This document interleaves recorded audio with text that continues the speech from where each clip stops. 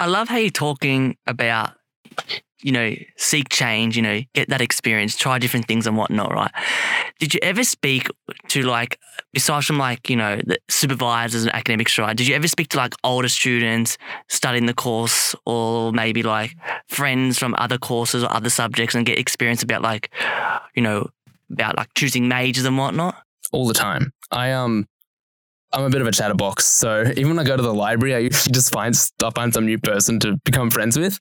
And this was one day I was just chilling in the basement of Baillieu, and I just started a conversation with these third years, and they were actually doing immunology and microbiology, which at the time I was like, oof, which side do I go? Do I go down this biochemistry route, or do I go down this immunology route? And after the chat with them, they firstly gave me a really good subject suggestion, which was, I can never thank them enough for that one. I ended up getting 5 people to do it, and none of us regretted it. But also just in terms of getting there, because the way to put it would be that the handbook only really tells you so much about a subject. It gives you this general thing of, you're doing immunology. Yeah, you're going to learn about immunology, but it doesn't tell you what you actually will be learning. It doesn't give you the first-hand experience. Yeah. Or it's clickbait some of the time, I feel. Yes. It's not an advertisement for the uni, but saying sometimes it's a little bit like clickbait. They'll tell you the absolute best things about it, and then it won't be actually what the nitty-gritty is, what it involves, how much you'll enjoy it as a student. It's sometimes they'll be we're totally going to be doing all this immunology and you do 1 week of it. Or one of the focuses is, I was doing this virology subject, and I thought one of the focuses was going to be based on the first week of content. They were talking about, you'll learn about viral vectors. That is how to use a virus to, as a clinical or therapeutic to help people. We got 1 lecture on it.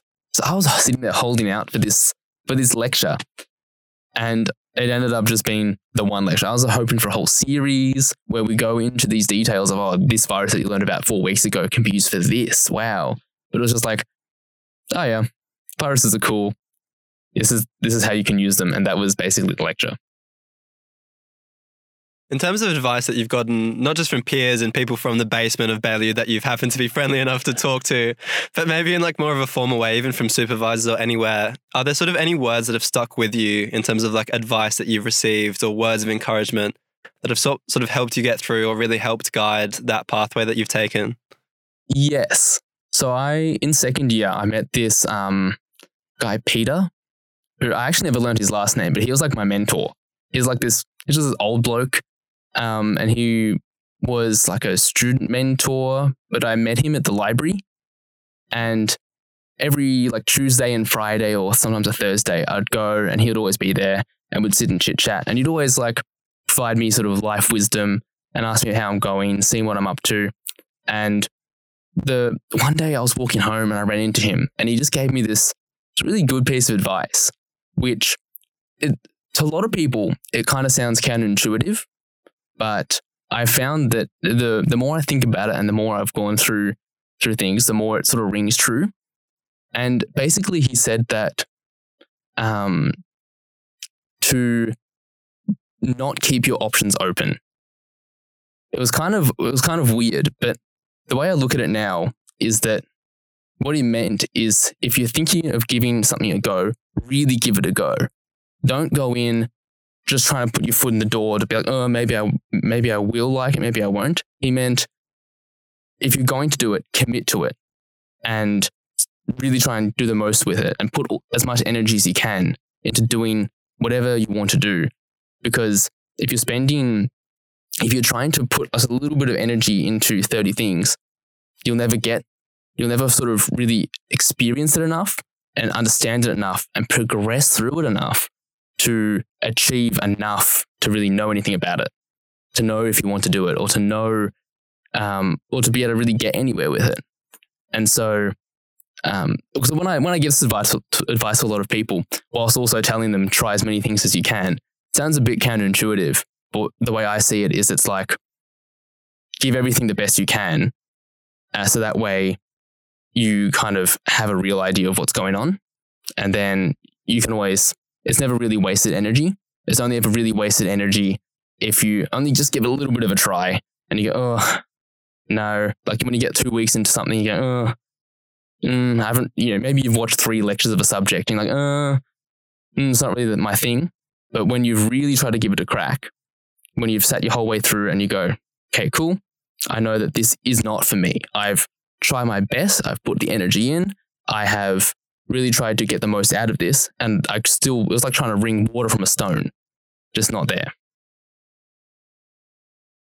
Have you met many people like that just sort of like to dabble in things and put like maybe like their finger in like just a lot of pies? I feel like even for like some people now with jobs, they want to have like multiple jobs and they want to have research experience and they want to do volunteering. But like a lot more people are obsessed with having everything on their CV and having just a name to what they're doing or like being part of the society rather than like, as you say, like just delving into it and putting a substantial amount of effort into these 1 or 2 things that you're doing with a lot more effort. Like, have you met a lot of people like that or you do that in a way? Yeah, I mainly do meet. I think because society in general, like most adults you meet will generally give the advice of keep your options open. And so that's why it was so jarring to hear this person who basically was like giving me life advice all the time and always really looking out for me, tell me, don't keep your options open. It was it just really stuck out at the time. And that's why I've never forgotten it, because it really went against the grain of what I was used to hearing. But I found that the more I think about it and the more that I've tried to sort of uphold that idea, the more it kind of makes sense to me. It's sort of weird at first, and I know it does sound a bit counterintuitive, but I have genuinely found that when I've tried to put a little bit into a whole bunch of things, like a lot of people do, like I used to be really much a try a little bit of everything person, but I found that taking on that advice and trying to mold it more to what worked well with what I was doing, that it really was helping me a lot. So you've spoken a lot about, focusing on the one thing, and trying lots of things, right? So when do you come to the point where you say, if something's not right for you, when do you change and do something else? Like, what's the point that says, all right, this subject, for example, is not going the way I want it to be? What's the point that says, okay, I'm going to try another subject or another major or something like that? This is, I guess, more of it really depends on, I think there's an individual case by case, but like one example would be with genetics. As I said earlier, I went in thinking it was something that it really wasn't. I decided that I sort of only learned that too late to drop it. So if I could go back, I probably would have actually swapped it out. I don't think in the end I really gained a huge amount from it. So I guess that's actually a really hard question. Yeah, so like it's a big question. It is, and I was curious about asking it because like people often get into this situation, for example, right, where like they don't know when to switch options, don't know when to change something, don't know if they're in too deep, for example, right? So if you had the opportunity, right, to go back in time, right, would you maybe look into more research about genetics, for example, and not just go on the handbook, but maybe message around, see if you know any Unimel communities, for example, and Unimel forums, and ask the question, be like, hey, can I have some first-hand experience about doing the subject genetics, for example, and whatnot? Yeah, totally. That is a really good point to bring up. That I probably, if I could go back, I would have gone and asked some of my friends who had done the subject to be like, specifically, does this change? Like, does the content style change to something that sounds like XYZ, which was the stuff I was more interested in? And then I would have taken a bit of their advice about where the subject heads to. Because that's when people ask me about subject advice, I try and basically go, well, what are you interested in and what stuff do you want out of it? Because obviously my interests are quite niche. Just because I like a subject doesn't mean you will. It's more about like with this experience, I know what you do in the subject. Does this thing that you do in the subject sound good to you? And so I would have gone to ask some of my friends, like, what else do we cover? What do you think are the most important considerations when you're trying to choose or make a big decision about, like, say, a major or choosing a subject or something like that? Is it like what your other friends are doing, what your supervisor have said, what academics have said is really good, how it lines up with your plans? Like, What do you find is the most important or the most useful for you when you're making a choice like that? So the major I chose, which was biochemistry, none of my friends were doing it. Maybe one friend, actually. But none of like my main sort of like group of friends were also doing the major. And at first I was a bit concerned because I thought, I should just go. Like, it'd be more fun to be able to study with my mates. And in the end, I'm glad that I picked the subjects that got me up in the morning. The ones that I didn't ever have to force myself to really go to the lectures because I was just enjoying the content. And I found that ultimately, when you're in a subject, that you meet people that are like-minded anyway. And even though I didn't have my initial friends in that subject or in that major, I met some really lovely people that we would correct each other's work, we would study together, we would provide advice, and we'd just work as a team. That's beautiful. And this was all during COVID. Like, this is all online, and we were still able to build these really good groups of people that work together. And I was really glad that I had gone out and done the thing that I enjoyed. And it did help. It did help a lot that biochemistry is quite a foundational science in terms of like some fields might be a bit more specific, right? Like neuroscience is quite a specific field in terms of, you're looking at how a certain set of cells work, whereas biochemistry is looking at how anything within a cell can really work. So it was quite a foundational skill, which could be applied to physiology, or it could be applied to neuroscience. It could be applied to pharmacology. So that did help. That was a bit of a factor in why I chose biochemistry. But the main thing is that I didn't really have to force myself to go study it. I was really just enjoying it. I got along with the lecturers. I'd go chit chat with one of the coordinators about his winemaking after class. That's gold. He was making some just bathtub wine and stuff. All right. And my partner, she studies winemaking. And so I'd also done a little bit of wine experience, like not just amateur at home experience, but I'd done a subject or two about wine and winemaking. And so we were just chatting after class, and I really liked that vibe of being able to talk about a shared interest, but also like our specific knowledge of like, oh yeah, this yeast, what does this yeast do? How does it work? Oh yeah, which strain? All that kind of stuff. It was really quite cool. You'd hope that the biochemistry lecturer or professor would have more of a specific idea making it in the bathtub. It wouldn't be completely unsanitary at home.